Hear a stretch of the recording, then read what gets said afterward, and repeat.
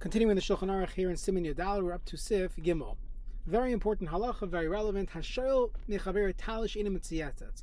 Let's say you borrow a piece of article of clothing from your friend, and it has four corners, but there are no tzitzis on it. So now you are the one who's going to use it. Still, pater melahata b'tzitzis kol shleishim yom.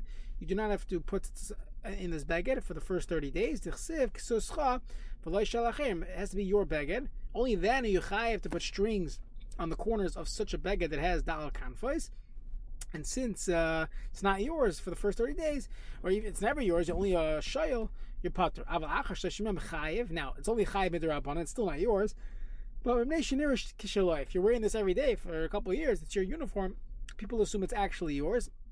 And therefore, mishum marasai, and you'd have to put on tzitzis on this beged. Comes on the Ramah. If it's not 30 days consistently, doesn't work, doesn't help, it doesn't create a chiyuv of marasayin. Now, that's a much more common example. When you borrow it, when it's already mitzuyetzet, a regular tallis, you make the bracha immediately on it. You don't have to wait 30 days. So let's say the Mishabur of Katan Tas, Potter, Now, what if you actually went along with it?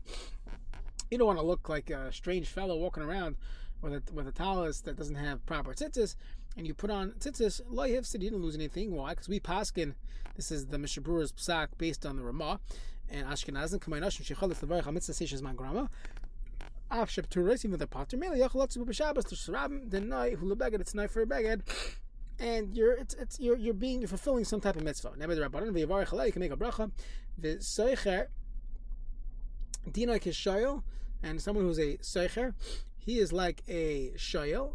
He is like a borrower. Shemachir kimitasis menachos, meaning you're part of the first 30 days. Of iter mitzasi shekasav is chiris misafk when he's misopik if chiris is more of a chiv than a borrower. Now, if you borrow your friend's actual tallis, so I apologize for the background noise. If you give your friend a tallis that is mitzuyatzet, so if you give him a tallis that's mitzuyatzet, so then the Shulchan Aruch says he can make a bracha and mavarich halal. Now, the problem is it's not his beged. It's still the original owner's beged. So how exactly can someone make a bracha on a borrowed tallis in shul? So what's working here is that the fellow is actually giving it to him. It's a matana. It's a matana amanas lahachzer. So the Mishabur says he has to actually say, I'm giving you matana amanas lahachzer, so it's yours on condition you give it back later. So it's actually yours. You don't have to actually say it. Why in the world did you give your friend the tallis in shul? Obviously giving him the tallis that he could use it for the mitzvah. So of course you're giving it to him for whatever he needs it for, which would mean he needs it to be matana manas lahachzer. I skipped the Kamish. And it's as if you gave it to him. Let's say you're borrowing. So if you're the borrower, obviously it's best to ask, can you please give it to me? But it's not ma'akiv. That's only if you borrowed a regular Judaic tallis. You have a frock, and you have an odd fellow who puts tzitzis on his frock. It was open. It was mostly open, and therefore you needed tzitzis. So then, or you bought a regular tallis, but it was not for davening shachris. You bought a tallis to get an aliyah, to be a kvater, a lava from yativa, laduchan shein elam mishma covered. Im avarchan alav.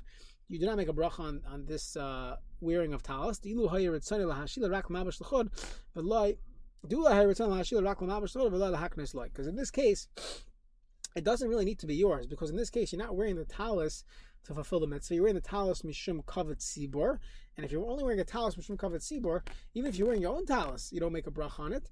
So here too as well, you're not wearing it. It's really not yours.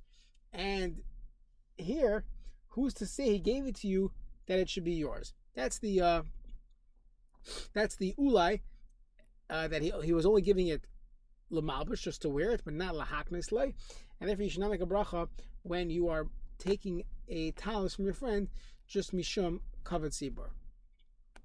Now, v'yesh cholkim azeh sriluhu the chogavni mevarchin, that you always make a bracha in all these cases, because you assume he gave it to you for whatever you want it for, and that would include making, wearing it and making brachas. Now, King Kasu Derachaim, Dirshu MB Shechavin B'chol Elush LaLiknes Kadesh LaYitzdarech LaVarech LaKuliyama LaVal Me'atal Sheshal Be'es Latzvil Latzis Bay, except for when you borrow a talus for davening specific. Now, it happens to be this discussion regarding making a bracha on your own talus when you're only wearing it mishum kavod.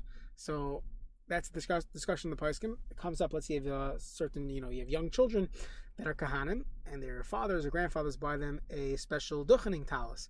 So it's the child's talus, and they're only wearing it for duchening. Does the child make a bracha on it? So the minhag is not to make a bracha on it. Based on this, they're only wearing it mishum kavod tzibur. You're not wearing it mishum levisha. If you're only wearing it mishum kavod tzibur, that's not, you're not getting hanas levisha, you're not wearing l'shem mitzvah. Therefore, it doesn't require you to make a bracha. So when you borrow your friends, let's say a person gets an aliyah. When they put on their own talus, so again, they're running into this question. Most achronim would say, don't make your own bracha. When they borrow their friend's talus, the other Mishnah Berurah says, Pashtus, you would not make a bracha because he's only lending it to you mishum kavod tzibur, and not to actually wear it with your regular hanas levisha and your regular kavana for a mitzvah. Now, let's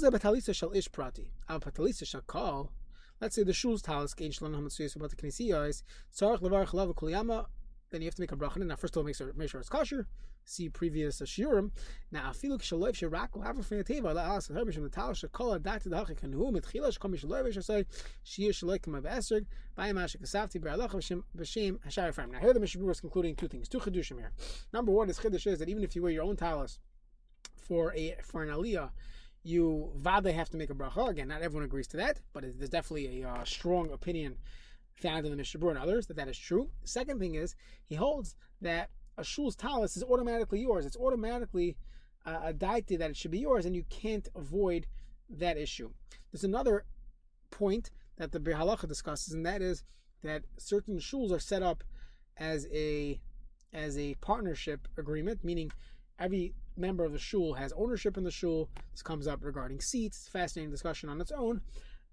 But when it comes to talus, it's theirs. Every talus is owned by the members of the shul, assuming they pay membership. Put in your shul jokes for extra commentary. But as long as they're members of the shul, they own every talus. And you could say breira, they're using their talus, or they own a piece of the talus, and therefore it should be theirs, and they should be making a bracha. So the poskim discuss what's better when you're getting an aliyah. Let's say you're getting an aliyah Shabbos by mincha. Is it better to use the shul's talus, where according to the Mishnah Berurah you have to make a bracha? A, it's probably yours. B, all the talisim there are there for the taking of people to be theirs, and therefore according to the Mishnah Berurah you'd have to make a bracha Shabbos and mincha. Versus if you would borrow your friend's talus, you could do it almanas to not actually use it, just to wear it mishum kavod tzibur, and you would not have to make a bracha. However, in this situation, the minhag is definitely not like the Mishnah Berurah. You're looking at Piskei Teshuvos and any other svarim that discuss Hilchos Tzitzis, and they explain more or less the following: that our talisim in shul are basically they're al tanai. They're al tanai that anyone who's coming in with good intentions could use the talus for any Judaic function they need. So if they needed to be yotze the mitzvah, they could take it, and they could be yotze. They could wear it for Shachar and Shabbos and actually make a bracha on it. If they're taking it just to get an aliyah, it's not really theirs. They're not wearing it mishum levisha, and they would not need to make a bracha.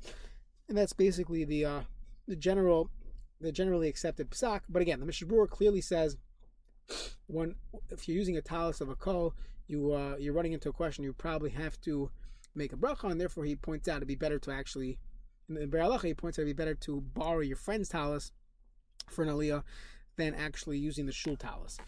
Okay, let's do one more. Miyad, make the bracha right away. Now, ayin siman tafresh and ches. If leinin lulav or primigadim sham, there they discuss.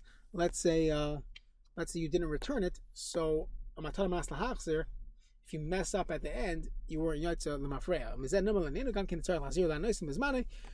You have to give it back to them in time. Because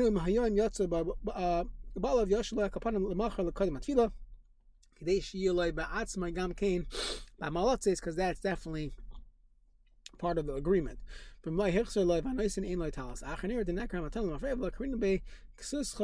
not really yours.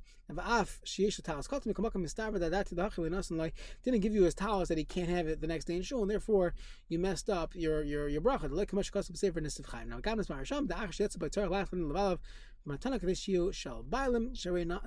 Became yours.